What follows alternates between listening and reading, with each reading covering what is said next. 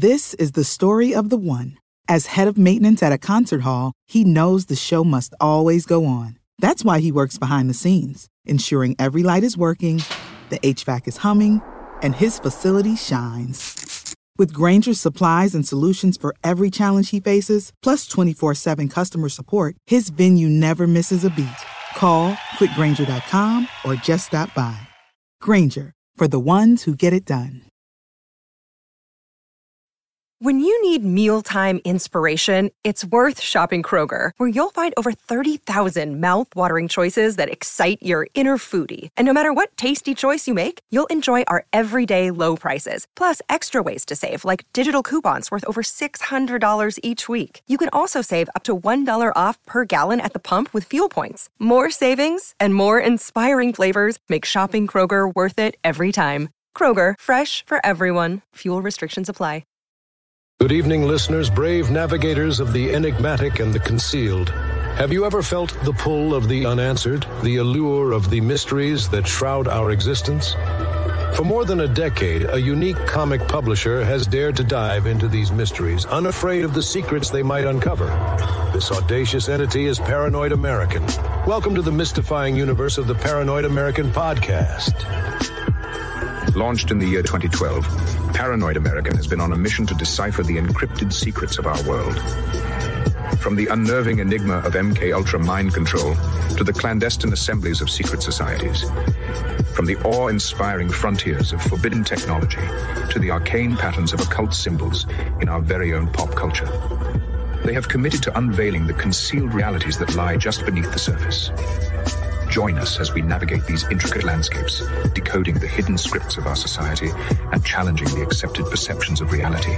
Folks, I've got a big problem on my hands. There's a company called Paranoid American making all these funny memes and comics. Now, I'm a fair guy. I believe in free speech as long as it doesn't cross the line. And if these AI-generated memes dare to make fun of me, they're crossing the line.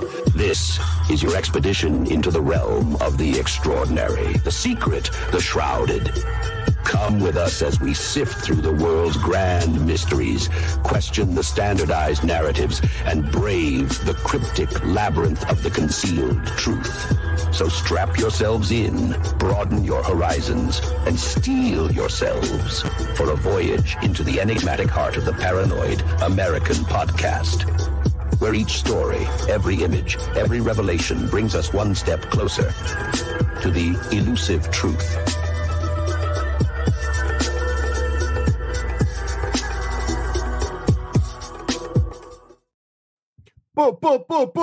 You got no idea who the hell I got tonight. I mean, you probably do because it's in the title or whatever, but you got no idea what we're about to get into tonight, aside from whatever's in the description and whatever. But this is going to be a super dope one, man.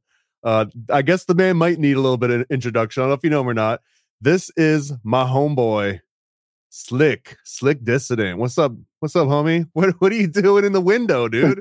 There's a window in a window. I already like how this is starting out. We're getting deep. Buddy. Going straight to the soul of the matter. So I met Slick through doing, I think, podcasts with oh wait, hold on. Here, we'll chill out like this. I met you through Juan doing a whole bunch of different deep dives, a cult book club, a bunch of follow-ups to a cult book club. We got into like Florida Man rants, which are really fun, and like overlaying tarot cards and constellations. And I just want to say that I was for the first 40 years of my life, I want to say, I was very much, the wordplay was a lot of mumbo jumbo to me. It didn't make any sense. I kind of like scoffed at it a little bit. And Gabe, dude, Gabe brings and AKA Slick Dissident, but Gabe brings such like a fun, I want to say Alan Wattsy kind of like everything's a game, everything's chaos, embrace the chaos kind of way of looking at this stuff. And it kind of reinvigorated me of like, there's more to it than nothing at all. So just on that premise, I'm ready to have my mind opened a little bit more. And something about a topic that you've talked about a few times, and it's like I've always opened up a little like tab in my bookmark or like a little research, but I never got into it. So I hope you can give a crash course on Enneagrams in a little bit. So Anyways, I want you to tell people where they can find you, what your whole deal is, and then I don't know if you can drop it in like a freestyle rap of some kind. No pressure. Dissidents, dissidents, dissidents. Dissidents, dissidents, dissidents. And it comes with a hook too. We'll flow, walk slow. We'll follow, don't buffalo. Just let you know. That's dope, dude. We could keep going all night, but I want to let you get a proper introduction here and get into this. Yeah, man. Yeah, Slick Dissident's my channel name. You know, I've been ciphering my whole life, I realize, now that I look back. When I was young, the school teacher put up like 3 different ways to multiply by 9. And while she's explaining those, I found a 4th way. And I'm like on my own path. And so we go the whole year. And on my paperwork, she keeps counting my work wrong, but I get the right answer, right? But eventually we have a sit down. And she wants to see in my mind, why am I going through this? And sure enough, she says she's never heard anybody multiply by 9 the way I do, but it's a theorem. Like I invented a theorem. She's like, that's called a theorem. So she explains that to me. So I got a taste of successful theory work at a very young age. And it was very encouraging. I think I was 9. And so, yeah, my teacher just really encouraged me. She's like, you know, you don't have to, I'm not going to teach the other kids this, and I'm not going to confuse them with a 4th way to multiply, but you have a good system. Don't change it. So on the down low, she confirmed me and told me, you got a lens nobody else has. Keep working with that, which was really cool. That's a good teacher. There's not a lot of teachers that would give you that advice. A lot of them would slap your hand with the ruler, right? And be like, nope, you got an F. Do it this way the next time. Yeah, man. Yes. And the theorem that I worked out, strangely enough, now that I'm so much older, so I'm just kind of lateral thinker, you could say. Well, and I didn't think we were going to get right into math, bro, but I'm interested. Do you remember what the first 3 ways that she was trying to teach everyone was versus your 4th? Or do you remember like any of it? Do you remember your original theorem? Yeah, my theorem is you multiply by 10 first, and then you just subtract the number you multiplied by. So 5 or 4 times 10 gives you 40, and then you minus the 5 that you multiplied it by, and it gives you the 45. So that's it, and it's so simple. You just divide by 10, or you multiply by 10 first, and then you just subtract the derivative of what you multiplied by. Nice. And it's so much shorter and quicker than the other things she was telling people. You know, it was a really a shorter route. You know, this is a weird sync for me, bro. Like, damn you for bringing up math like right away. but the exact same thing, multiples of 9, I remembered in math class, and probably around the same age, dude, because it was like single digits times single digits. We weren't into that double digit versus double digit stuff yet. But I realized that any number times 9 is that number minus 1, and then the number that comes after it, or whatever it takes for those 2 numbers to add up to 9. So I just realized 9 times 3, well, I know that 2 comes before 3, and then to find out how many I need to add between 2 and, you know, to get 9s, 2 and 7, 3 and 6, 4 and 5, 5 and 4. You know what I mean? Like, anyways, that pattern, same exact story, dude. But the thing is, that was the only pattern I ever realized in all of my schooling. And I found out way after, like after I was even out of college almost. I think I had like 1 or 2 math classes left in college. And I found out about Vedic mathematics. And sure enough, that was one of these like listed rules. And it's like these 22 magical rules where you don't really have to know math. You just have to know this formula, kind of like that 9 thing. So yours is dope too. Do you have any other ones that you came up with, or ones that you use, or is that just the one-off? Well, I do. I guess I have other. Yeah, my math mind is kind of ahead of myself a lot of times.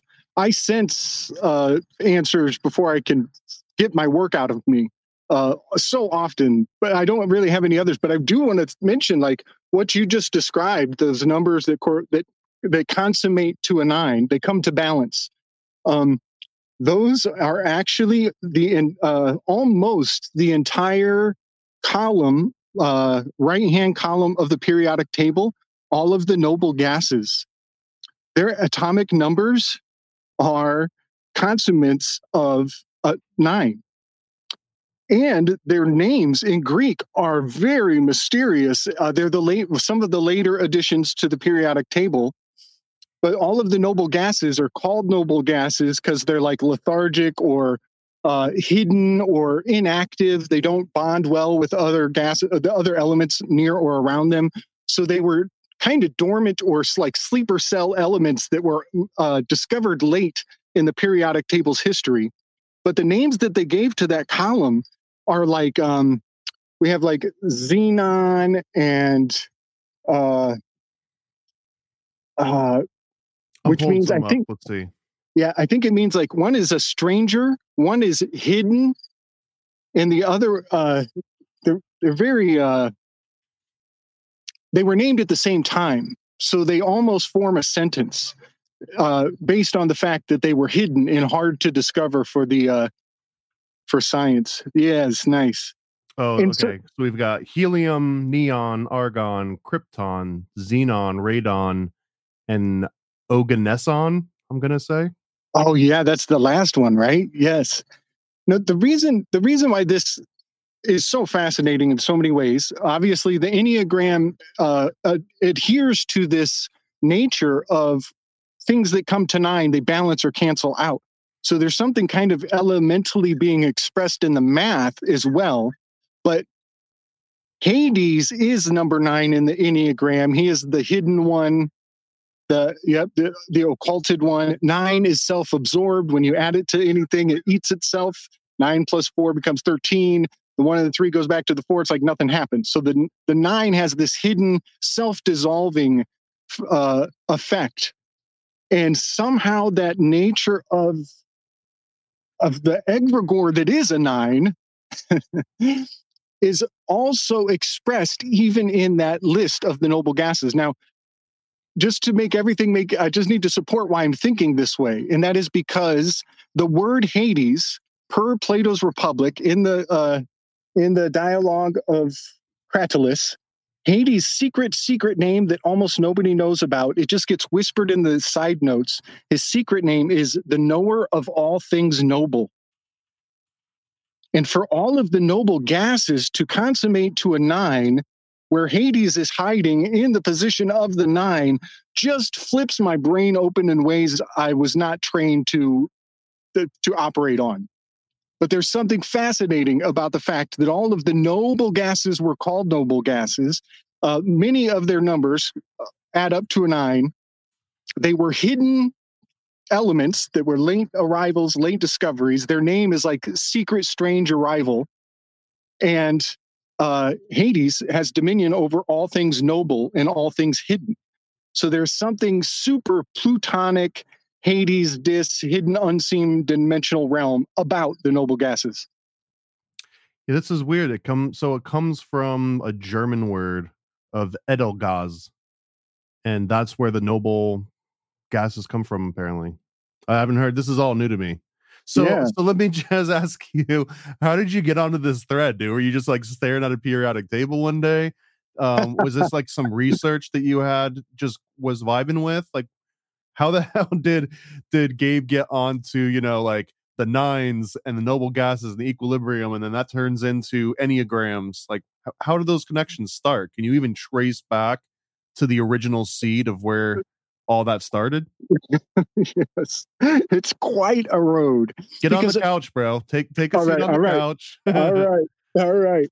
Yeah, because I don't have the clock, but whatever. You're asleep. Bam. So it started zodiacally with a fascination of the idea of what's called the Roman Fasti calendar. Was a 9-month calendar system with 40 days. Okay, so it's 8-day weeks. They're labeled A through H, which is like, aha. And the 8 is a very sacred number, but 8-day-long weeks make a whole different calendar fall out of that division system. But the Roman Fasti is basically 40-day months divided into 9 segments.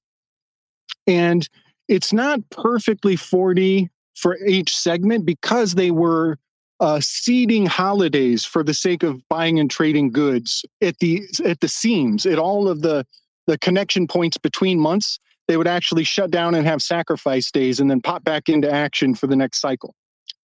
So this fasty calendar, this Roman fasty calendar, had a whole different nature to it. In that number 40 just rings to me. It rings so powerfully because of all the 40 days and 40 nights and all the 40s of completion of the Bible, and the Kabbalistic 4 reduces to a 1. So, so many aspects of the idea of dividing the night sky differently just kind of drew me in with curiosities on top of curiosities. Like, what would that mean? And then, of course, I'm always holding space for the idea that, the Dow Jones, DOW, that's the dogs of war, right? The DOW. I think the DOW is operating on a whole different standard, time standard, standing in red, STANDARD. And I think it would be fascinating if they're still using the Roman fasty calendar covertly. And so while we're all looking at the moon and the months in these measurements, that there might be some other measurement being observed in the background. So I've just always held a space for that. And then I found the Enneagram as a completed circle divided into 9 sacred segments. And then I just started studying Enneagram, and experimentally down the road, I placed the tarot cards onto the Enneagram, and portals started opening up. And now I know the answer to everything and the life, and it's more than 42. So you got the answer to everything. How much does it cost? Like, what's the entrance fee, bro? I got to start figuring out my fee schedule for sure, man. Some of the things that the system I've developed provide me with is exciting, invigorating. It's inspired so often, but at the same time, it can. It's kind of scary. It definitely generates a uber synchronous worldview. I'll say that. Is this something, in your opinion, that can change you by just like half hour? Sit down for a half hour, $600. You'll leave and your life will be changed. Or is this like I have to change my entire mindset and spend, years of self-discovery and figuring it out that way? Like, where's the quick version of this? Well, like, let's say by the end of me talking to you, I want to walk away way more enlightened than I was when I started. Well, there's a few, there are some courses online that are in like 3 hours or so, you'll get a basic idea. I got some books I bought. The Wisdom of the Enneagram by Don Richard Riso and Russ Hudson. That's one book that I've learned a lot out of. And then I'm also still cracking into this one called Rapid Story Development, How to Use the Enneagram Story Connection to Become a Master Storyteller by Jeff Lyons. And so these are good books if anybody wants to get into it. And, I do, it does have a place in other cultures as well. That is something to really get into. Gert Schiff is one of the known masters of the Enneagram. He says that it came from a Sufi sect known as the Beekeepers, which is fascinating. There's a beehive constellation in Cancer. That led me down into the Chariot card and so many other discoveries of what Gert Schiff was getting on there. So Gert Schiff is another name you're going to run into with this work. But in your question about could just like a couple hours of work with it could change things in really neat ways very quickly. For example, it gives people like a roadmap or a blocking. Like, imagine yourself as a theater director. You can look back at events that happened in your life, like the play, like this is a life review moment. And you go back into a thing that happened in your life. And actually the drama is adhering to a blocking, a mathematical, what's the word? A choreograph. This is a choreograph.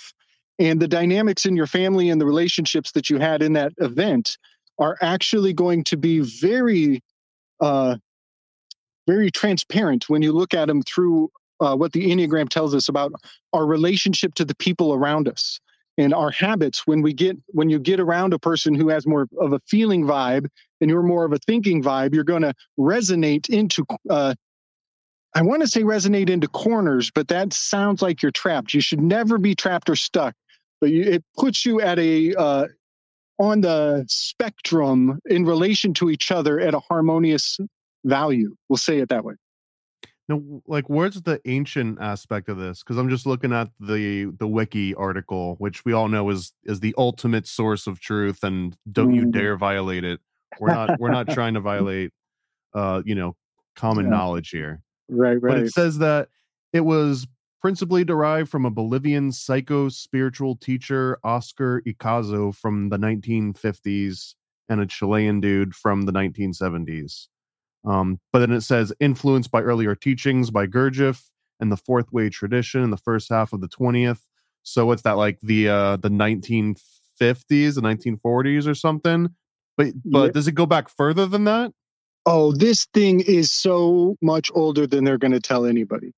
Like, and now I'm making a claim. I am making a claim, a leap of faith of sorts. But I have tested this thing out, and I can find it in stories. I found it in Plato's Symposium in a beautiful, fascinating way. But also, there's a fella. Let me think of his name, Francois de la Rochefoucauld. He's this French fucker, and he's like the godfather of psychology. And he has this handbook that is like, it's like one of the, it's a collection of sayings that he has about human nature. And if you read his collection of sayings about human nature, he's describing how the Enneagram works without showing you the Enneagram. So this, I think the Enneagram is born out of the French salon movement. And I think it was born out of the French salon movement. I think everything we have about Greek history went through the hands of the encyclopedists there. And so I don't trust that the Symposium or the Plato's Republic is authentic to its time. I think there's so many fingerprints on it. We have to date it much more recently than 2,500 years ago. There's so much influence on Plato's Republic. I'm just saying, I think what I'm picking up on with the Enneagram comes through the French encyclopedists who had an antagonistic group whose name is basically Enneagram in French. The encyclopedists, their public antagonists were called like the Enneographers, like the Ennui-graphia. Ennui is like laziness, hanging around, got spare time, you're bored, and they're gonna write. So the word of the opposition of the scholastics the encyclopedists in France, their opposition was basically named the Enneagramists, was what their name is. So I can test this thing against stories that go back 2,500 years, but I can't, for the life of me, believe that it's actually that old. I think this is all kind of coming out of much more early minds. We'll say that. I noticed that there's a very particular pattern with this thing, and it's got the 9 points, like you mentioned, right? But I mean, maybe it's the 2023 in me that's like, I don't fit in one of these 9 labels. I'm a 9.3 or I'm a 42. It's like, do you think that does this mean that any mood you've ever been in your entire life can all fit on this chart somewhere, or is that oversimplifying it? No, that's a good way to say it. Yeah, you could think of it as a rainbow, as a spectral rainbow that closes in on itself, and that your emotions are like a color wheel of sorts. And that is one way to think of it. But the cool thing is those lines that skip around, the internal, there's the heptad, I call that the spider that is mounting on the triangle there. Those relationships are actually emotional, and they're behavioral. I'll say that. They are behavioral tendencies or propensities. So you will move towards, there we go, like a 7 will move towards a 1 when there's a carrot, but they'll move towards a 5 if there's a stick. And then the 5 will move towards a 7 if there's a carrot, but move towards a 8 if there's a stick. So you'll either go left or right in your decision making naturally. We want to. Let's do the 5 and 7 and 8 one. Can you give me a practical example? Like I'm a 5 right now. What does that mean to me? And then what kind of catalyst or decision comes my way that sends me into a 7 or an 8? And what are 7 and 8s in that context? Okay, I think I can get out the book and get this because it is very. I got the numbers here if you want to see what those are. So a 5 it says is investigator, observer, stingy. What is this like Ebenezer Scrooge or something? A miser? Yeah, I think that's Ebenezer Scrooge right there. Yes, so, you got And then a 7. We're Ebenezer right now. Now a 7 is an enthusiast. Yep, or an epicure, and they have a shadow of glutton. And so the enthusiast, they are constantly taking in or constantly engaged. They're not reserved. They are highly active and kind of have a beautiful extroverted potential. But then you can already think that the number 5 is kind of reserved, the kind of the anode to the enthusiast. So they have that relationship. And then the number 8 is a challenger or a controller with a shadow of lust. And so number 5, between a 7 and an 8, in their depending on if they're stressed out or if they're being enticed, will look to the 8 in a stress situation, but in a positive situation, they'll look to the 7. Let me make sure I'm getting my arrows in the right direction there. Well, it sure looks like it. I mean, just based on what we're seeing here. Yeah. The 5, the 7, and the 8. Yes. And so these arrows, it's called the 2-arrow theory. It's also called the integration and disintegration theory. And if you can just get to that level of seeing how the arrows work, how a 7, how this cleaving, this is cleaving. We're being clever, right? And so when you're clever, you can see in both directions. You can see that like, oh, it means this and it doesn't mean that. And you know what you know, and you know what you don't know, and you know what you know you don't know, and you know what you don't know that you don't know. Are you quoting Donald Rumsfeld at me, dude? So yeah, if you study Enneagram, I say everybody should at least get to the point where they do a dry run like you're trying to do now. And move through, see how the logic of the 7 goes to the 5, goes to the 8, and then if the shit hits the wall, the energy of decision making goes the other way around. It would reverse, go to the 5, go to the 7, 7 would go to the 1. So the whole thing is it's highly functional in decision making stratagem. And I'm trying to see. So like a 1 would be a perfectionist, I guess. Yeah. So I feel like maybe that's where I'm at right now on some projects. I'm being like overly perfectionist about them. So we start there. Yeah. And then that means that my options are 7, which we already went over, which is planning and wisdom and work. Yeah. So I guess that's one way to get out of it is just by plowing through. And then what's 4? Romantic. That doesn't sound good. If I'm a perfectionist, I definitely don't want to lean towards romanticism because that means it never gets done. And the exact opposite of that would be to be industrious and plan it out and work it out, right? Well, now the number 4, they call it a tragic romantic. It's also called an individual. It has a shadow of envy. Let me just give you this story. This is cool. Number 7 is Zeus. And Zeus has Athena born out of his head. Athena is the number 1. And so the line from the 7 to the 1 is the birthing of a brainchild. Athena is the brainchild of Zeus. So that line from the 7 to the 1 is Greek mythology incarnate. And so you're going on your project right now is a brainchild coming out of your head, and you're in the 1 position. You're giving it Athena-chin.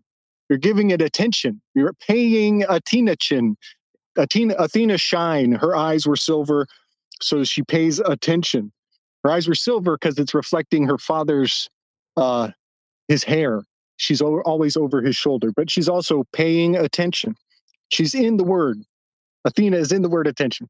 So you're so spot on to say that you're like perfecting it right now and you want to get out of the gates and launch. You're ready to launch. And that is kind of like 4, Venus coming out of the half shell. She's garnering envy from everybody. She's being admired. So when you start launching your show, it's like you're taking one tit out and showing it to the world. You're going to be exposed, bro. Well, that's not until episode 100. We're saving that one. But now here's another thing. Now there is also movement, just clockwise movement as well. Those internal heptad jumps are really what make you think. In what gives you a Enneagram oriented perspective, but there's also, you can matriculate just from the 1 down to the 2, down to the 3, down to the 4. That's also part of process as well. So you're right. You are on a 1 perfecting things. And I think the launch forward will actually be a 2. And that's a giver with a shadow of pride. That's actually the government, Hera, with the shadow of pridefulness, because it's Hera. It's her personality. But that's what you're going to do. You're going to be giving. You're going to forgive yourself for any mistakes you make, and you're just going to go out and do it. You're going to start putting out the work. And number 2 personalities, they give a little excessively. They're often over-prepared. They're depicted with backpacks, like too many supplies on burdening them. Okay, so like 90s. Yeah, I see a plane going by, but like I'm thinking 90s comic book characters that got the pouches all over the place. They're like maybe a little. They're compensating a little bit, I assume. Yep, it's I think of Chewbacca. Chewbacca was like an overhelper, overextender. He's constantly, doing way too much, and his only words are like the Charlie Brown sound of frustration. That's all he ever says. He is a quintessential number 2. Now, is that forever? He's just a number 2 forever because he's like a movie character frozen in time? Like, are there people out there that are frozen as a number 2 forever? They can be. That's one of the dangers of the Enneagram. It's like, so Gurdjieff talks about it so much. He just always brings back the fact that it has to move. You can't get stuck. Because that's Medusa. You'll get turned to stone. You'll calcify and get stuck in your habits. So you got to keep this thing moving. You got to face the challenges. Don't move into your comfort zone. Move into your uncomfort zone.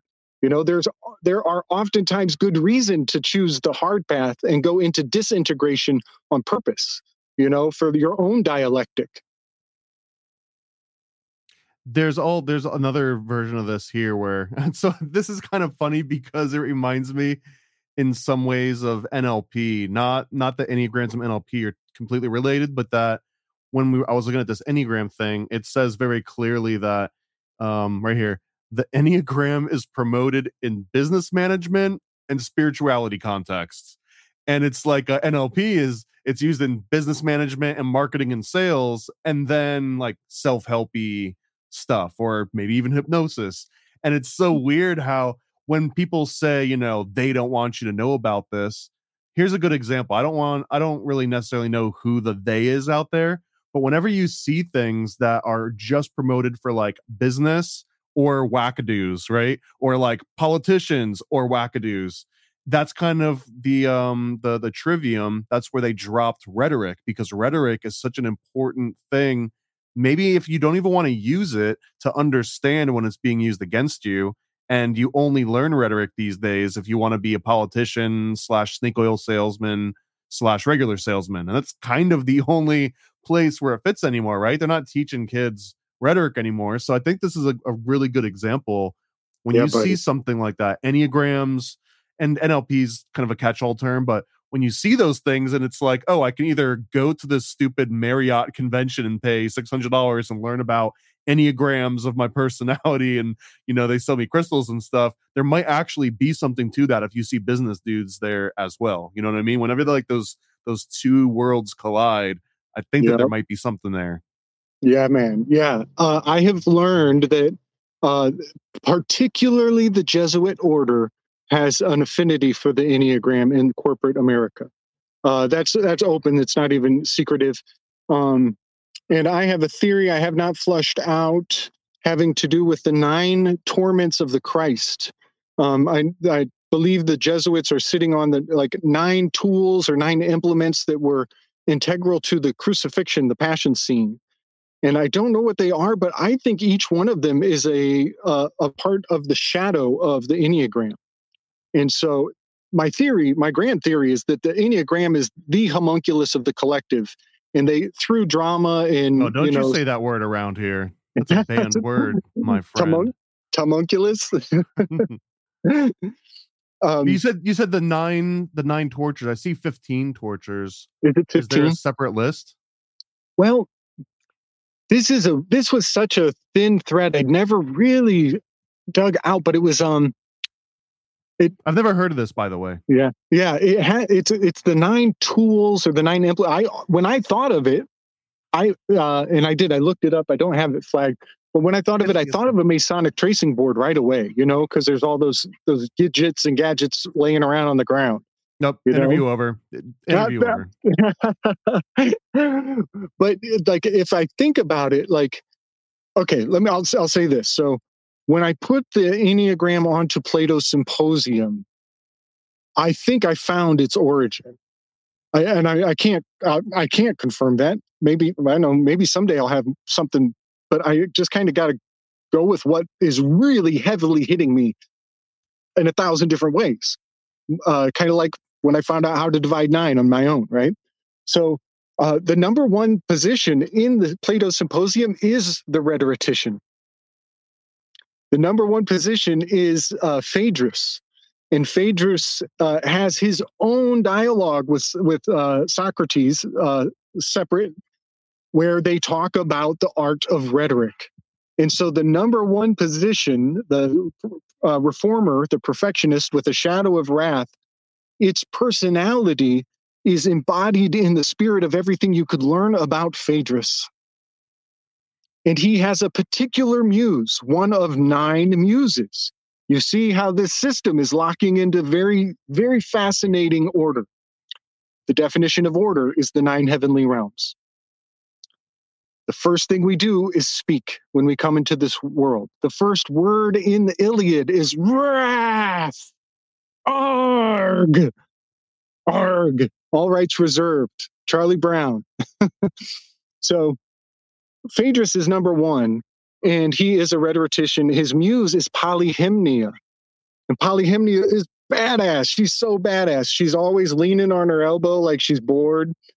She's a master of geometry, dance, and rhetoric. Rhetoric is her jam. She of many talents.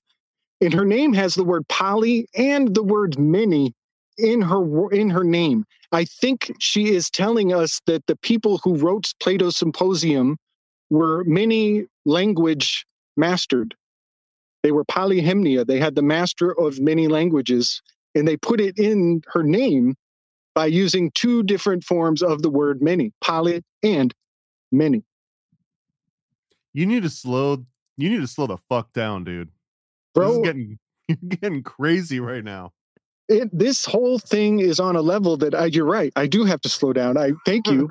Thank you. I need that. I need people to tell me to slow the fuck down, buddy. Because yeah, it is such a fascinating project. It's so much bigger than me. I feel like I'm self-initiating. And if I had a mentor, he'd be like, nah, you're reading ahead. You're reading ahead. Slow the fuck down. But in Plato's Symposium, the number 1 is Phaedrus with the muse of Polyhymnia. And so I go through the other speakers in Plato's Symposium, and their muses become very obvious. And it turns out it's not a circle of dudes laying around talking about being gay. It's muses teasing the reader into an alluring affection for Sophie. It's a ring of sofas. These are the sovereigns. And they really are seducing the reader into deeper inquisition, into the meaning of civic design, really. Plato's Symposium is called the touchstone of all cultures, and it is civic design. How to lay out a city is also threaded through that dialogue. Is it good for getting like advanced SimCity tips by any chance? No, does it tell you to like where to place? No. Well, you know, they say that I forget who this quote is from, but the first building in any metropolis is the museum. It's the first thing you make. And we talk about the Library of Alexandria. Wrong. It wasn't a library. It was a museum. And that's what I did. I burned down all the words of Plato's Symposium, and what was left standing was a ring of 9 lovely, lovely ladies. That's actually a really interesting observation, that the Library of Alexandria wasn't just a library, because it sounds like it was just this huge place with lots of books everywhere, but it was books, it was inventions, it was, you know, pottery, it was things ancient to them that they still revered. It wasn't just books. If it was only books, it would have been super boring, but that's what it always sounds like, right? It's the same thing with math, dude. It was like that boring ass table of 9s, and here's how you do it. You just memorize it on this little chart, but there's like a cooler answer to it out there. So I mean, I don't know, but you're blowing my mind with a lot of this stuff. The museum, you're correct on, because as I always like to point out, if you're playing Civilization the game, typically you're going for like a culture win. If you're got it on easy mode, maybe you go for the war win, but in the advanced versions of it, you're almost always going for culture win, which means exactly that. Every time you found the new city, you plop down a museum there, so you got some slots to throw your artifacts and attract other people, and then you get their famous scientists and their famous artists. They just come to you because you're the cultural center, and you don't even have to really build up your defenses. Although it's definitely good to have some nukes just in case Gandhi starts feeling frisky. Man, wow, this is great.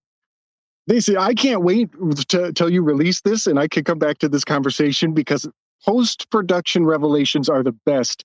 There's something really gorgeous right here in this. Okay, so I'm on a new theory that is kind of alarming. I try to talk about it in ways that doesn't get anybody in the streets. But I've discovered... What the hell does that mean? Just wait, man. Okay. Fascinating. This is a fascinating theory. I'm still fleshing this out. I learned about ennui. ENNUI is the French term for boredom. And Voltaire, they all spoke about it, but they would describe like the cool kid who's got nothing to do and he's too cool for school. He was ennui. He was dripping on ennui. He's got the bling kind of thing going. You know, there's... Yeah, I bet you there's some if I do like French rap, there's probably some French rap songs out there called ennui. Yes. Maybe not. If not, someone needs to get on it. So this concept, it's so fascinating. I'm still learning. I still have always the teacher and the learner and the student and the master. Okay. So here's my theory, buddy. Ennui is bait for the muses. So the muses are city slicker technology. They're all soft-handed. There's no farmer muse. There's no farmer muse. There's no industrial muse. They're like all artists and kind of softies. Intellectualism, you know. So they belong in the central... They're all limousine liberals? Is that what you're telling me? You got it, man. And again, I'm trying to be as middle of the road about this as possible. But so the muses, like you were saying, they belong in the central hub with the city. And meanwhile, it's that outer ring is where the military expansionism and all the agriculture is all in the outer ring. But the center hub does the minimum amount of work, and it has all the lure. It draws people in. This is the pilgrimage, the Hajj, all these things, the chetl that the Knights Templar need to make sure you get to and from the city safely. You know, it's all systematized. The muses are designed to, they consume, like when you have spare time, you muse. when you have ennui, when you're bored, when you're leaning like polyhymnia and you're thinking about how you're gonna conquer the world, you're musing. And ennui is what draws them in. If you have the spare time in your life, then you're asking the muses to come and play. So you're having these thoughts. And there are 9 muses with 9 different orientations, like depending on your strengths or your aptitudes, right? Kind of plays into multiple intelligence theory in a strange way. But here's my theory. They supplemented an overdose of ennui when they locked down the fucking world. And if you militarize your thinking just a little bit, ever so delicately, the muses become a bit of a harvesting system. So if they make everybody not working, now you have idle hands, devil's work, rebel spirit. You're pissed off. Why the fuck I got laid off? And now there's a harvest of the ennui of all this boredom. I said it back when they did the lockdowns. When they shut down my work, I was like, oh, that's the worst thing they could have done is give me time to think. Here Those come the motherfuckers, podcasters. they gave me fucking time to think. They done fucked up. But I'm looking at it now since then, and I'm like, oh, shit. If they know how ennui works, it's a very ornery way to harvest the arts, to harvest all of artistic output. And we all saw that happen, all the NFT thing. And then boom, they smack us with the artificial art, the AI art. And now it's like there's a new muse on the scene and she's fucking everything up. And this is the AI. This is the 10th muse. This is the Deus Ex Machina, Deus Sex Machine, Deus Ex Machina. This is the God sex machine of AI.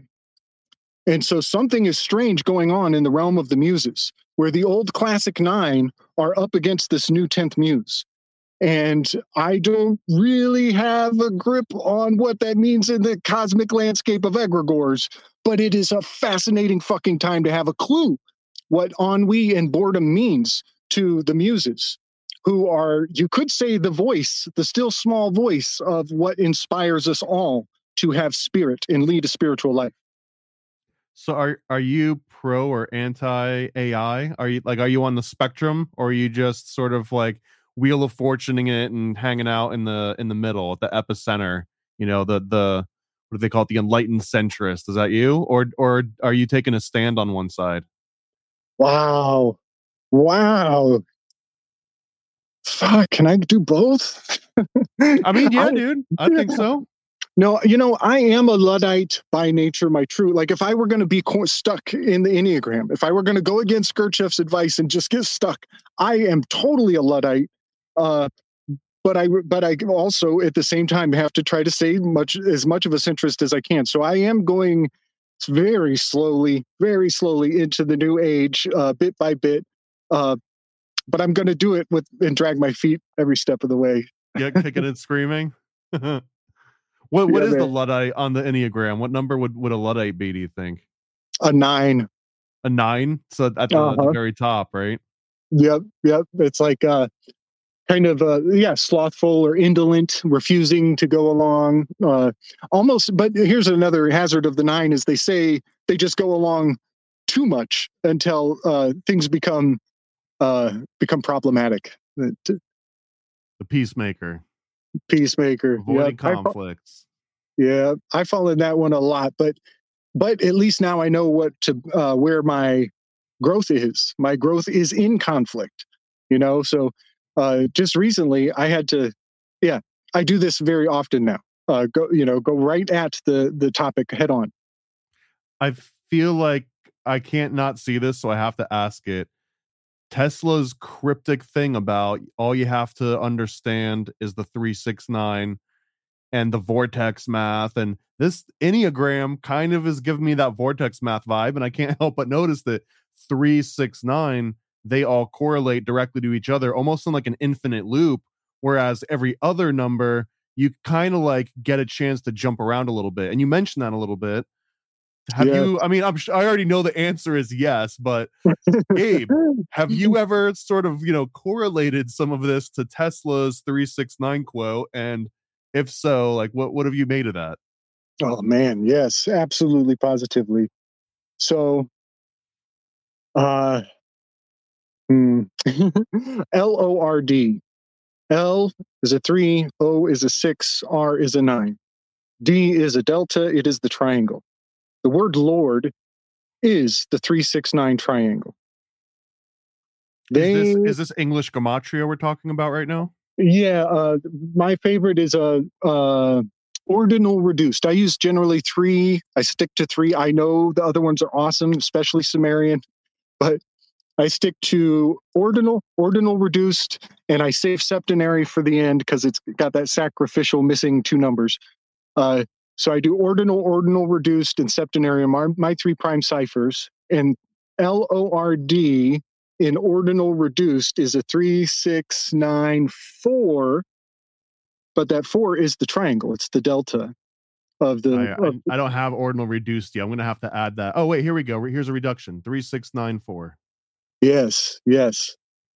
And now that's again, like you were telling me, slow the fuck down, bro. I have a hard time because I do this so quickly. I have those 3 gematria-logical lenses, and I see all words through those lenses all the time now. It's a crazy instinct that's developed in me. And so I'm glad you draw me back to like substantiate what cipher I'm using. That is important. Well, and I'm just mentioning this too because if you don't know about this, Gabe, this is occultdecode.com. As you can see here, powered by Paranoid American. It is a free gematria calculator. And check this out. This is what the other ones don't have. Let's say that you wanted to see all other words that match Lord in reduction. Or you said, septenary. Let's just, here, check this out. If I go down here and click find matches, it's going to show us everything that matches either the 13 or the 22 and which ones it is and everything. This is my gift to the gematria world. I don't understand it. I'm learning. You're teaching me how it works, but I've got the calculator because I understand the math behind it. I just don't understand like the occult math behind it. So man, I'm so happy that I've oh, look at this. Amazon.com Inc. Bam, that's 20. It matches the Lord. So oh wow. Wow. So I should say this media. So for one, I can't wait to get on there because that's my favorite feature is the matches. That is my favorite feature. I feel like they kind of flushed that away in the past year or so. The ability to find matches easy. Oh yeah, check this out, dude. We got like you can click. I wouldn't recommend that you click every single one because it'll take forever and like the browser will explode. But yeah, I'll do find matches we'll do Gabe. Let's see what it says for Gabe. Gaber.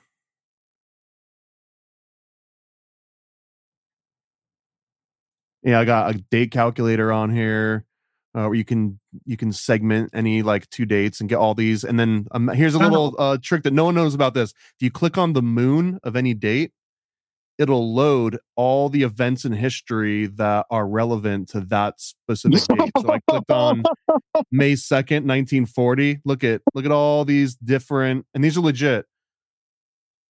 Bill Clinton announces accurate GPS access. No one knows about this feature. I'm actually just kind of like announcing it live for the first time here. So wow, this secret little trick, all you got to do is click on any of these moons. But anyways, let me get back up to here. And I just wanted to show, here's all the matches for Gabe, right? Across all the different ciphers. So, and then the cool thing too is these little bookmarks. So if you wanted to like start comparing some, let's say I wanted to like compare, I'm just clicking a bunch of random ones. Then they all will they'll all show up right down here in the saved phrases. So it's like a quick way to like compare all of them together, and you can add and remove. You can even like click save and it'll save an image. You can click clipboard and paste it into Photoshop or whatever. So anyway, my gift to you, Gabe, let me know if there's any other features or anything that you want for this. But okay, let's get back to why you use ordinal reduction. What? Because I talked to a bunch of people that use different ones. Some people are like all in on Chaldean because it's supposed to be like the OG. Some people use different. The only thing that I'm looking at it from a numbers point of view, and it seems that if you want to match lots of numbers together, reduction is one of the easier ones because they all stay within a very small range of total numbers. Whereas like satanic or Latin, or like, Fibonacci is a crazy one. Like once you get to a word that's more than 5 or 6 letters, like nothing else is going to match to it because it's such a huge number. So why is reduction your go-to? Reverse ordinal reduction specifically. I think of it as having higher field application, which is a fancy way of saying because it's easy to remember, because it is simple. Now I respect all those other ones. They are right. There is stuff going on in the Chaldean and these other ciphers. There's a lot going on those. But I see those as like more of advanced, more Dow Jones kind of investors language, when you're getting into those ciphers. I'm kind of working from a mundane worldview. I'm like kind of consider myself like the guardian of the underdogs, the sheep wolf, so to say. So I want to find the ciphers that they're being exposed to. But if I was in the investors world and doing like, those high rollers, I would be in the more complex ciphers for sure. Oh, and also, okay, 2 more things. Because the Enneagram is a 1 through 9, it kind of has to be my go-to cipher. It has to have that reduction value. So the reduced of ordinal is why that becomes my compass, right? It has to come back to the baseline of 1 to 9, reduction-wise. And then the other reason... Oh, I had another good reason. Oh, yes. Okay, now this is more of a septenary. But I happen to have learned a long time ago that Shakespeare and playwrights will use alliteration to invoke magical squares. And that is a really fun one. I think it's more... So? You got to explain that a little bit more, because I'm interested. Yeah, man. I think this is a septenary technique. I think this is where septenary really comes to life and outshines ordinal reduced. And that is because, like, if I say World War, WW, is alliteration, I'm making a 5 by 5 in septenary. Or is that right? Yeah. Yep. 5 by 5. WW is 5 and 5. And that is the magical square of Mars. Mars is the god of war. And so all of the WW1, WW2, those are Mars. Every time we WW, we're Marsing. And so in the spirit of the magical square we invoke, it adheres to the spirit of the word that we originally were working in. So when we say World War, and we're saying this alliterated 5 by 5 magical square of Mars, we're actually unpacking the magical square into language by saying World War. And so that system is very septenary dependent to pull out magical squares from alliteration. So I will use septenary for that. I think that I hope that's helpful somewhat. I don't know how we got back into math. We started at math, we ended at math.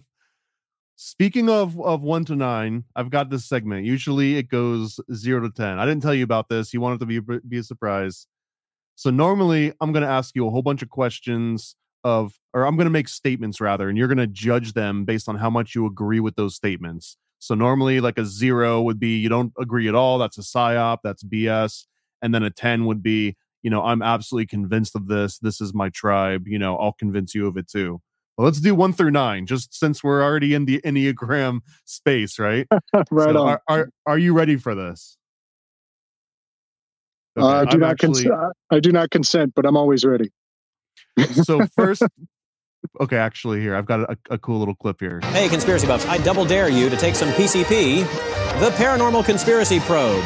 On your marks, get set, and go! All right, we're doing some PCP. Question number 1. Slick Dissident, are you a cop?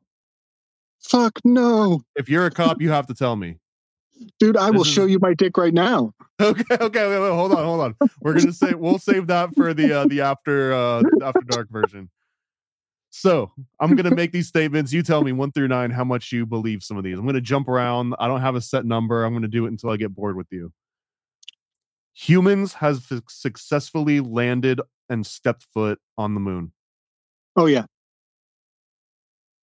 What are you at? A 9? Oh, A 1? oh yeah. I'm a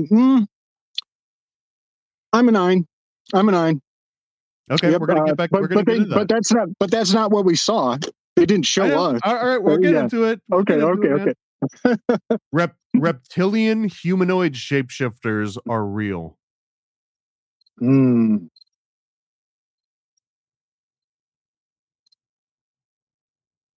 Goodness gracious.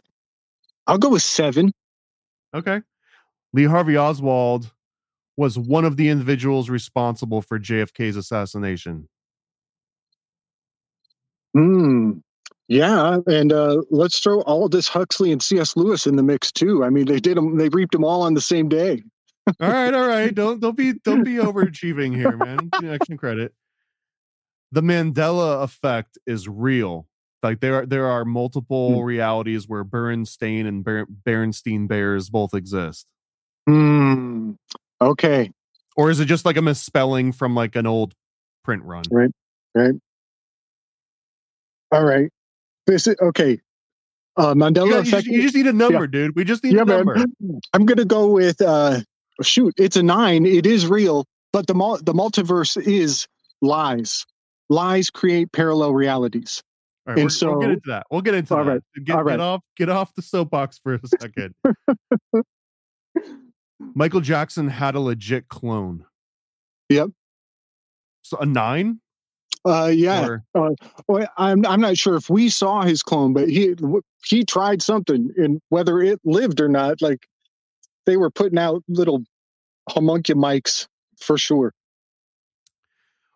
Mozart was killed because he exposed Masonic secrets in the magic flute. Wow, bro. Yeah. And shit with his dad too. Like, wow, huge mystery of history. Yes, 9. Okay. Well, okay. Pharmaceutical companies have already found a cure for the big C. Oh yeah. See, yep. That's the Socrates mystery of mysteries, 9. The total full spectrum dominance, 9. Okay, absolutely. You can't get higher than that. You could just say 10 too. Elvis Presley faked his death. Or did he actually die on the toilet from like a peanut butter? I forgot what the whole story was, but no, I think he really did die. His death was a Belphegor ritual, which you and I have talked on Belphegor. But the dying on the start getting into math again, bro. The toilet is so Belphegor, it's hilarious. Which is 9 on the Enneagram. So my answer is 9. He really died. They needed that. They needed that king juju for sure. Okay, I'm going to transition a little bit because I want to discuss some of these more than just numbers with you, and I know that you're chomping at the bit to get beyond numbers too. So I want to know if you think that Aleister Crowley in particular, or anyone in a circle, but do you think that they successfully summoned a actual demon at any point? And you can translate demon into meaning like a Greek daemon or whatever, but I want to know, like, did someone have supernatural powers or abilities or something supernatural objectively happened, and it's not just someone changed their mind and had an epiphany and they had like a personal revelation? I want to know, like, did someone summon a demon and the demon was like, I'm going to blow that building up, or I'm going to shoot a laser out of my finger? You get what I'm getting at, right? Like, I don't have to paint such a specific picture that you can dance out of it. Has someone summoned a freaking demon? I don't know how not to dance out of it, Tom. I'm trying to put you in a corner here, dude. I want to know. Dude. You are. Okay, so it drawing... can be Slimer, or it can be The Exorcist, but it can't just be like you get consumed by your own dark thoughts and you create your own personal hell. I want to know, like, is there a, like, and here's another version of the question I usually follow with people. If demons were real, let's say that your answer is yes, someone's a demon. You can actually answer it for yourself without me putting that in there. But like, would you have to be an evil person? Like, you have to be born evil? You have to be an Ed Gein? Do you have to be like a Dahmer and create it? Or can you be completely pure of heart, order 5 or 6 books off Amazon that are like, printed on demand off of a Xerox, never even touches a human hand, right? You click order on some Aleister Crowleyan formulaic, spell guide. It prints out by a machine. It gets sent to you by a machine. No human ever touches it. You open it, you read it. Can you summon a demon from that? Like, it is as digital as you can possibly. Can I just download a PDF of a magical ritual and summon a demon from it? This is like Schrodinger's Crowley. I like that. Yeah. Yes. And especially the more that you allow yourself to not know about its origin. The more that it's randomized, the more you're blindfolded from the extraction of the whatever, is the more open to interpretive seeding of your own consciousness. Yes. Yeah. I think that questions are demons. I'm demanding something to come out of you. I'm pulling forth. Like Socrates is a midwife of ideas. And so when I demand upon you to tell me, or if I tell you a story that's incomplete and I leave a part of it in open to interpretation, I'm pulling forward your interpretation to fill in the blank of the story that I left. And so all of these negative spaces of unknowing are what get dressed up and become manifestations of the psyche in many ways. What do you think is what would a demon be in this context then? If you said someone could summon a legit demon and you're saying yes they could, like what would that look like? Like, what's a practical, okay. I mean, I know we're oversimplifying it, but like little Timmy gets home from school, he's 13, he wears black eyeliner and black nail polish, and he thinks that he's like super edgelord, right? Mom and dad aren't home. Can he just pop out like a book of Wicca and burn some sage and, jerk off on a Eucharist and burn it, and all of a sudden Beelzebub shows up and gives them the answers to tomorrow's test? Or what would an actual because and like a non-humorous version, I think Charles Babbage, he claimed that he tried to summon the devil early on. He was like one of the forefathers of computing and stuff. There's been lots of examples of technological people saying that they were poking with it. They were trying to hack the spiritual system. But what would it look like? Are they seeing Slimer pop up? Bro, isn't the sea urchin emergency that just unpacked out of E equals MC squared? I see you scared. Oh, do I got to put a beat back on? Are we freestyling again, dude? Dude, they just summoned a demon. Yo. Row. Nah. Okay. All right. Careful. You're gonna get us in trouble, dude. Yeah, man. They did. They summoned something up with this very powerful suggestion. Emergency is a phonetic anagram of sea urchin. And there was an emergency of a sea urchin that just unpacked on everybody. And it's the sea urchin? What does that have to do with it? I get the wordplay, but why?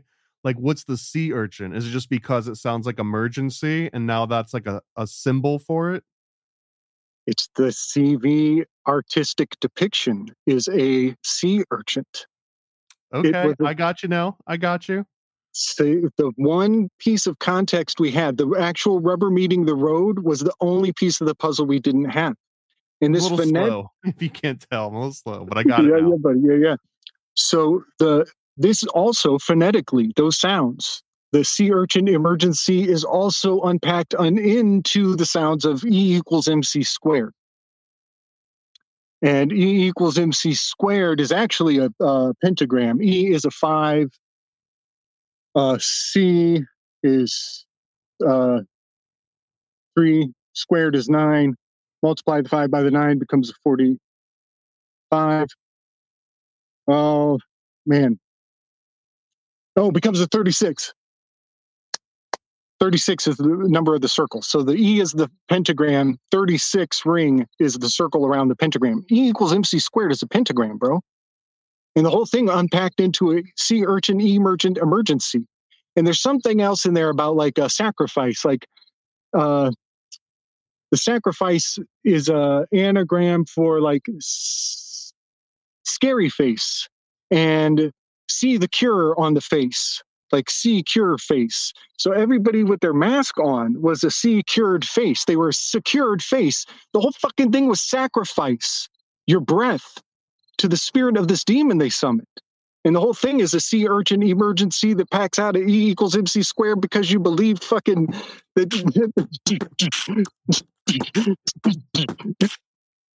right? So yeah, the crowning achievement of E equals MC squared just overthrew the world. And they summoned that demon, and nobody realized that it just had to do with the shellfish prohibitions. Don't be so damn shellfish, y'all. You know what I mean? Carrie Mollusk. Dude, can you pull up a picture of Carrie Mollusk, like out of images? Is this a person? I'm not familiar with the name. Oh, I'm sorry. I said it wrong. KERRYMULLES.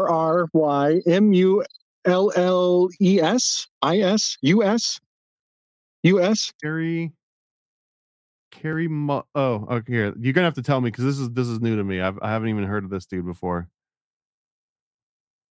Is this it, or are we talking to someone else? Yeah, buddy. We're about to watch the birthing of a new god. Watch this. Venus on the half shell. She comes walking out of the shellfish, the prohibited food. You're not allowed to eat the shellfish. Don't eat the sea urchin, emergency sea urchin, because it'll poke your fingers. Might get penetrated.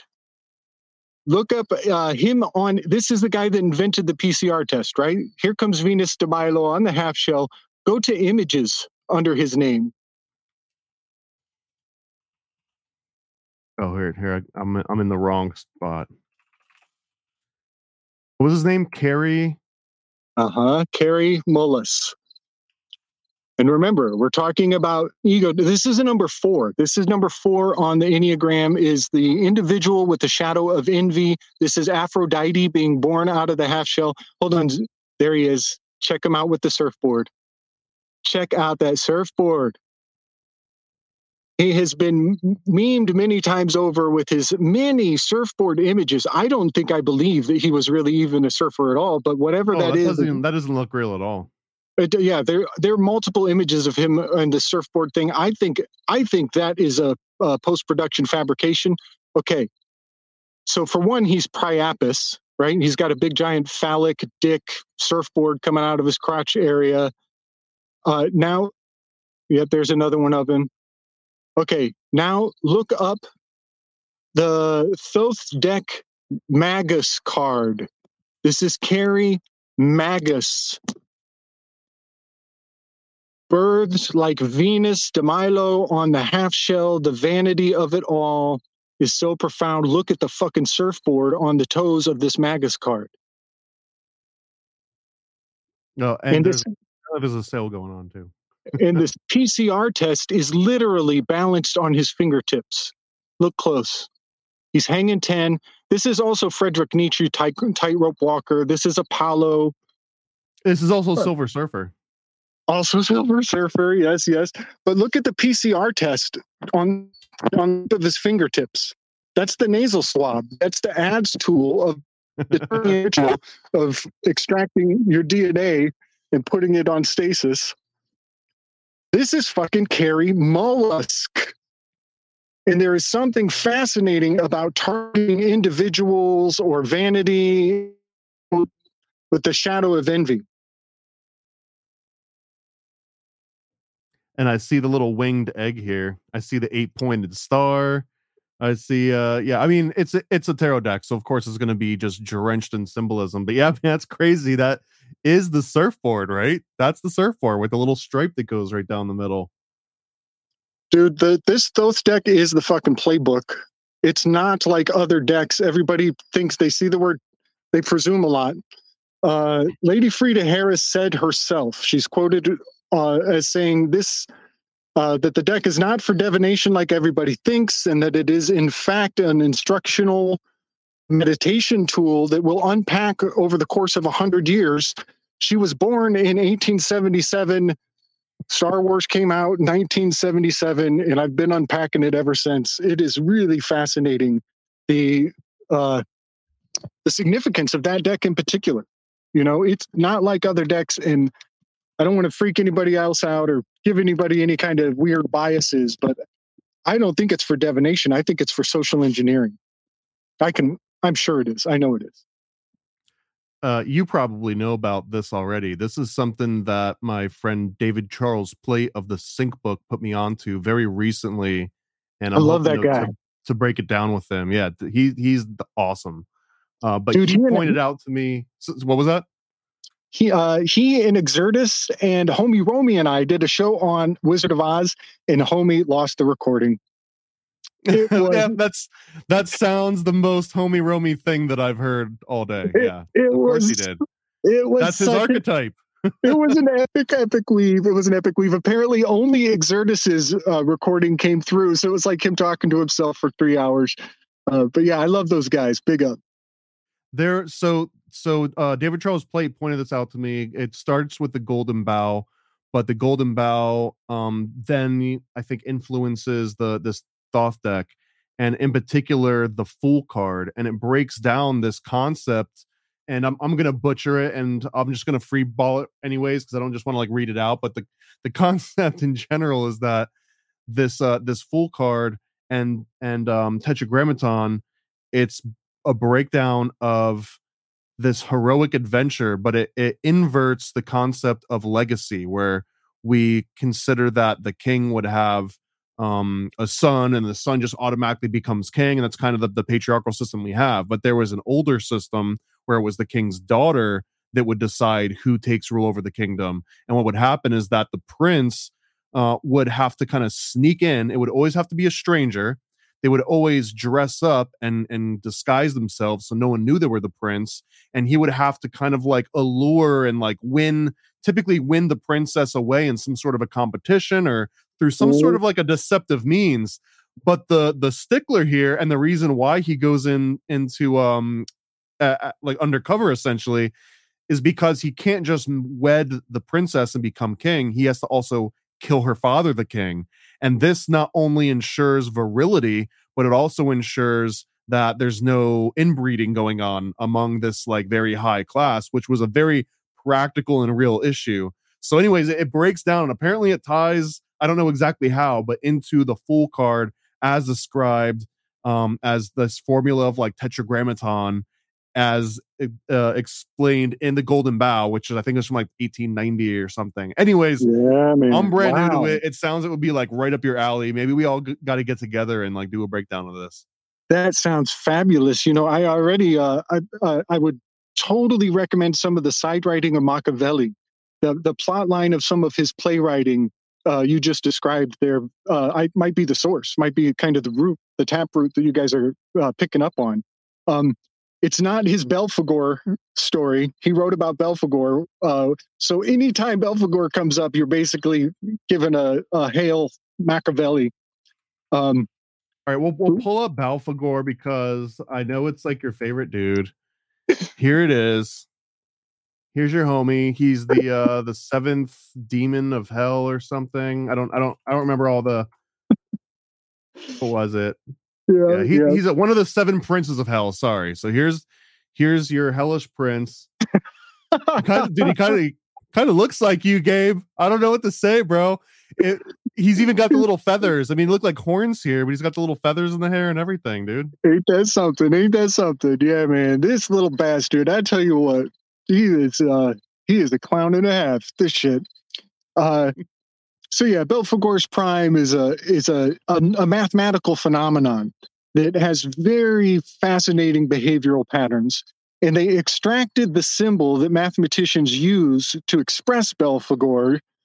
They extracted it from the Voynich manuscripts, which is such a fucking obscure place to pull. It's basically the symbol is an inverted pi sign, but it is also the American eagle bird. This is the Voynich, not the Voynich, because that one's not interpreted, right? Or the Voynich manuscript? It is. They extracted a letter from the Voynich manuscripts and gave it this name, Belphegor, to represent a mathematical phenomenon called Belphegor's prime. But Belphegor, the spirit, is the infernal spirit of sloth. I think it's more of a 9 in the Enneagram, but I can't put a finger on it. It's kind of a wiggly, giggly kind of thing. It's weird. But this whole idea was just really fascinating to get into. That the mathematicians are like kind of taunting the spiritual minded soul by being like, oh yeah, math is named after demonic spirits. Typical psychological bullshit. But I got really into this research, and I find out that Machiavelli was connected to Belphegor. He wrote about Belphegor, and I read that play or that writing. It's cute. And then I start to see it symbolically in a lot of places, like the thinking man, where he's like, that's one of the Mandela effects, is his fist here, is his fist down here. That same polyhymnia or whatever her name was. What was her name? It's got polyhymnia, yes, with that like resting and thinking. And when you're on the toilet, like Belphegor, that's where you get the most thinking done. It's where you do all the planning and the reformation, right? So all of this is like really taking life, and I'm like taking on this new view of how symbols can be infused into our world in so many ways. And then it's like I'm months into studying this Belphegor or whatever and all its fingerprints. And guess what, man? There's an image on my bathroom wall. It was there all along. For all these months, I'm studying Belphegor. Above my head, on my throne, in my house, is a poem of Maya Angelou, I Know Why the Caged Bird Sings. And the poem is written out in really fine letters, but it has this shadow image of a caged bird flying out of the cage, leaving. And the little letters of this art is the actual poem itself, written by Maya Angelou. I'm on the loo, reading Maya Angelou, with a poem about the bird who is slothful, the bird who's the infernal spirit of sloth in the cage, will not move, will not leave. It's like a constipation poem. She knows why, right? But the thing that really gets me, man, the thing that gets me beyond all those coincidences lining up, is if you knew the person who gave that picture to me, the whole thing explodes with meaning, significance. It transcends potentialities of reality.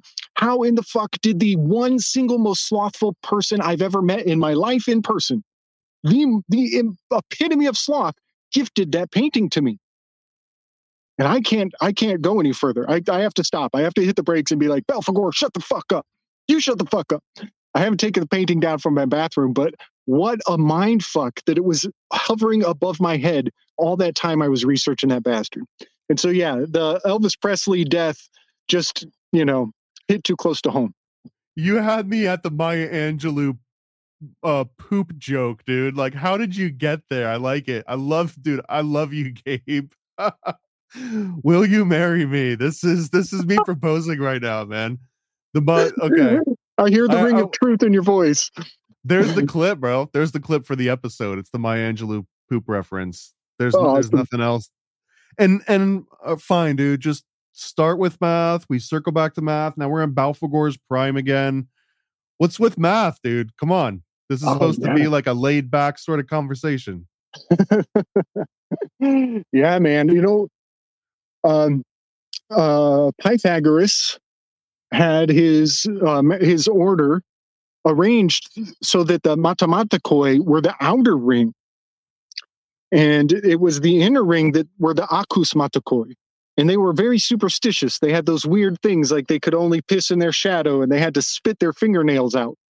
These weird superstitions. You can't put your knife in the fire. And I've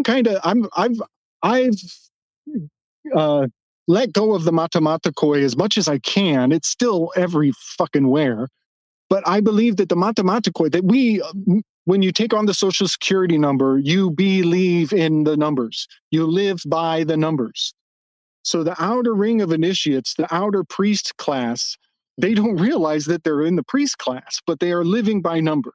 And they worship number. They're always worrying about that balance thing.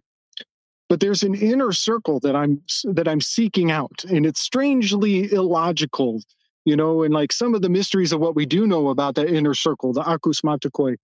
the fact that they would spit out their fingernail, I think that has to do with refusing joinder.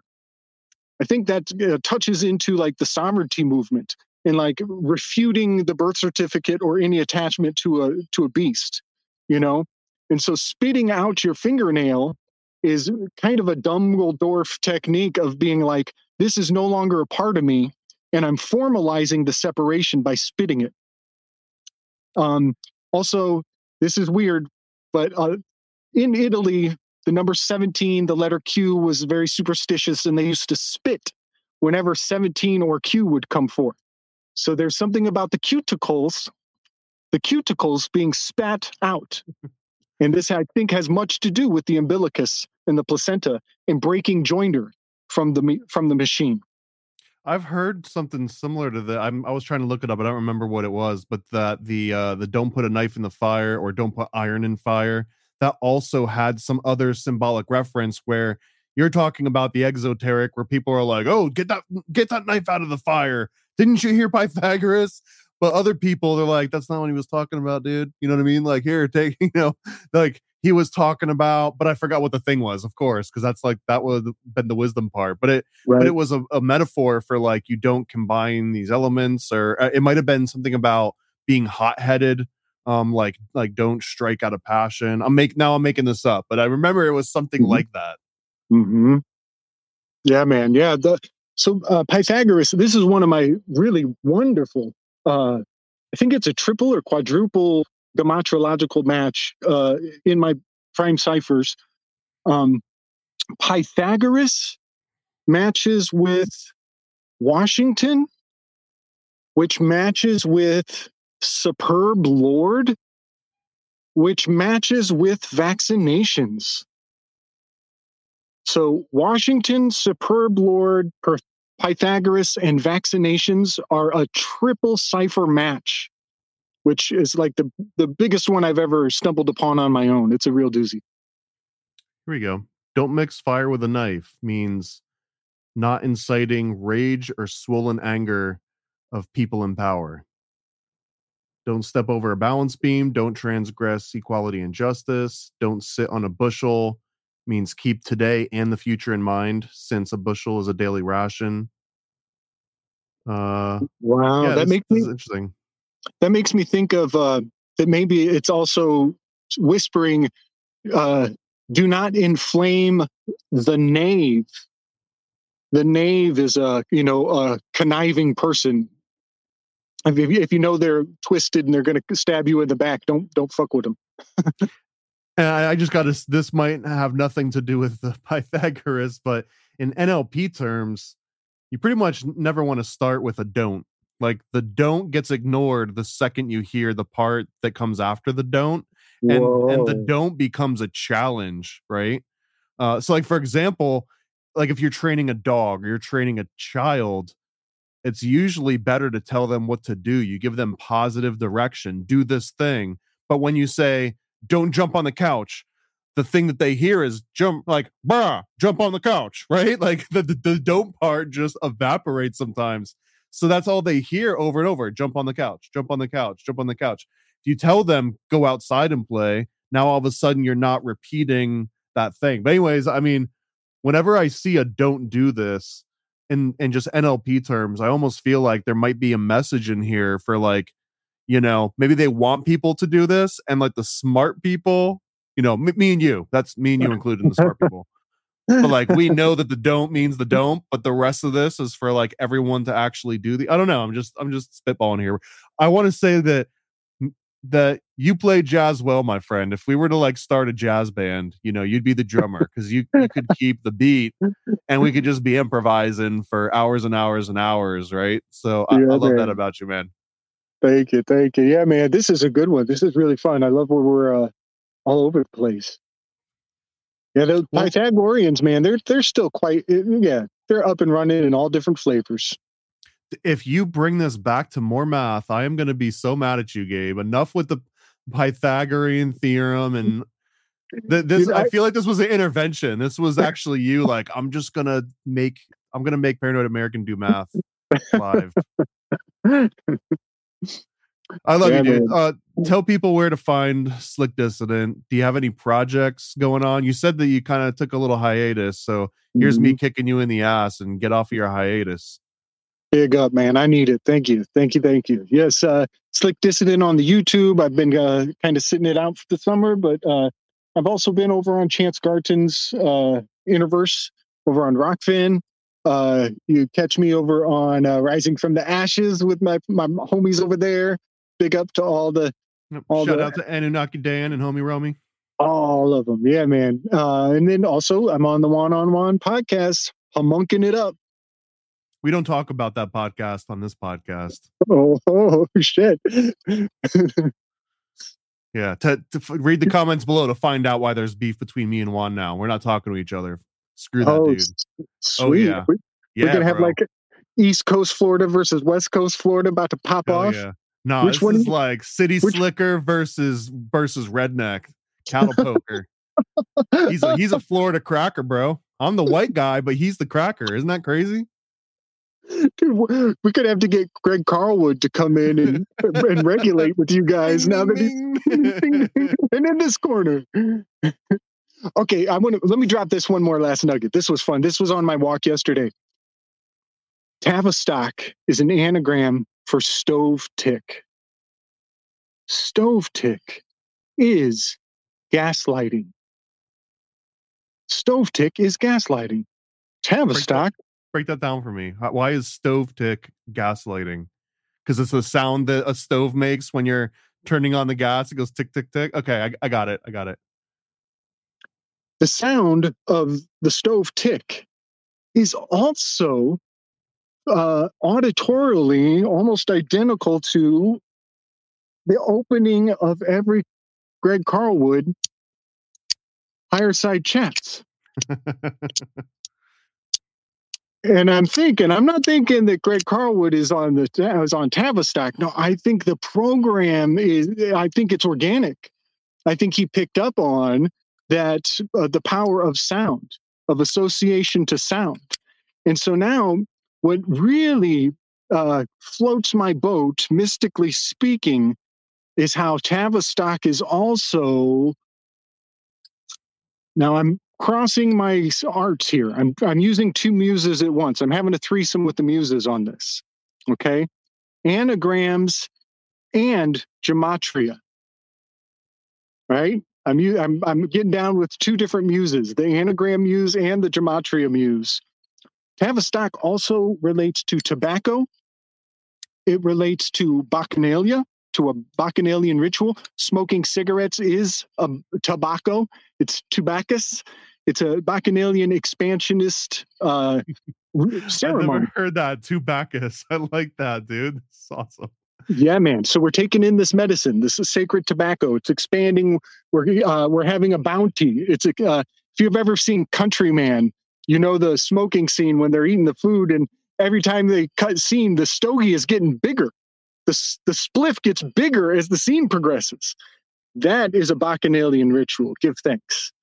Now, every time that our ancestors lit up a Camel cigarette, they were hailing this sound, this strange, striking sound, to spark off the ritual, the ceremony, this auditory association to the satisfaction of this imbibement that we're going to have. And then one more thread there is this Highway 66 was the Camel's Highway, where so much tobacco from the South was transferred, keeping the spirit of America alive. That traveling exchange, practice of exchange. So, yo, man, you got a light? Yo, man, you got a Camel? What kind do you smoke? Click, click. There's this strange bacchanalian association that goes right back to the anticipation of fire, that the fire is about to spark up. And I just wanted to make all of those threads known because that's kind of how this world works. And I don't know what it means, but it's just fascinating that Tavistock is the gaslighters and that they've seeded themselves into every tobacco ritual that all of our ancestors ever partook of. So that's one hell of an egregore, don't you think? Dude, and that's one hell of an exit. And dude, another sync. I don't I don't know how you do this. You are magical. But coincidentally, if you believe in coincidences, this episode has been sponsored by Tavistock. And if you go to tavistock.com and order their full mind melt ritual luxury package, you put in the code Paranoid15, you get 15% off. So you heard it here first. Nobody else has Tavistock Institute discounts like Paranoid American, Paranoid 15. Yeah. There we go, dude. Love you guys.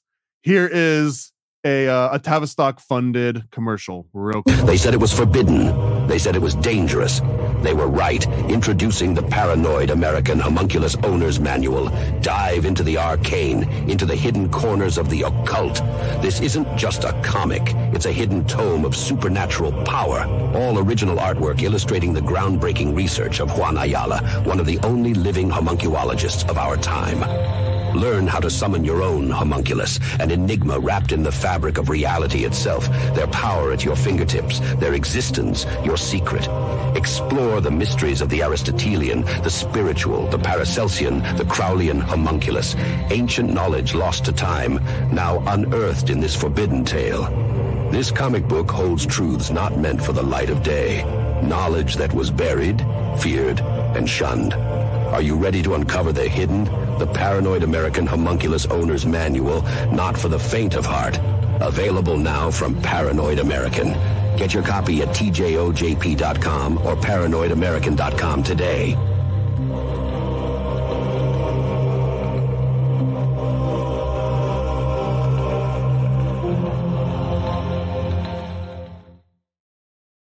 This is the story of the one. As head of maintenance at a concert hall, he knows the show must always go on. That's why he works behind the scenes, ensuring every light is working, the HVAC is humming, and his facility shines. With Grainger's supplies and solutions for every challenge he faces, plus 24/7 customer support, his venue never misses a beat. Call quickgrainger.com or just stop by. Grainger, for the ones who get it done.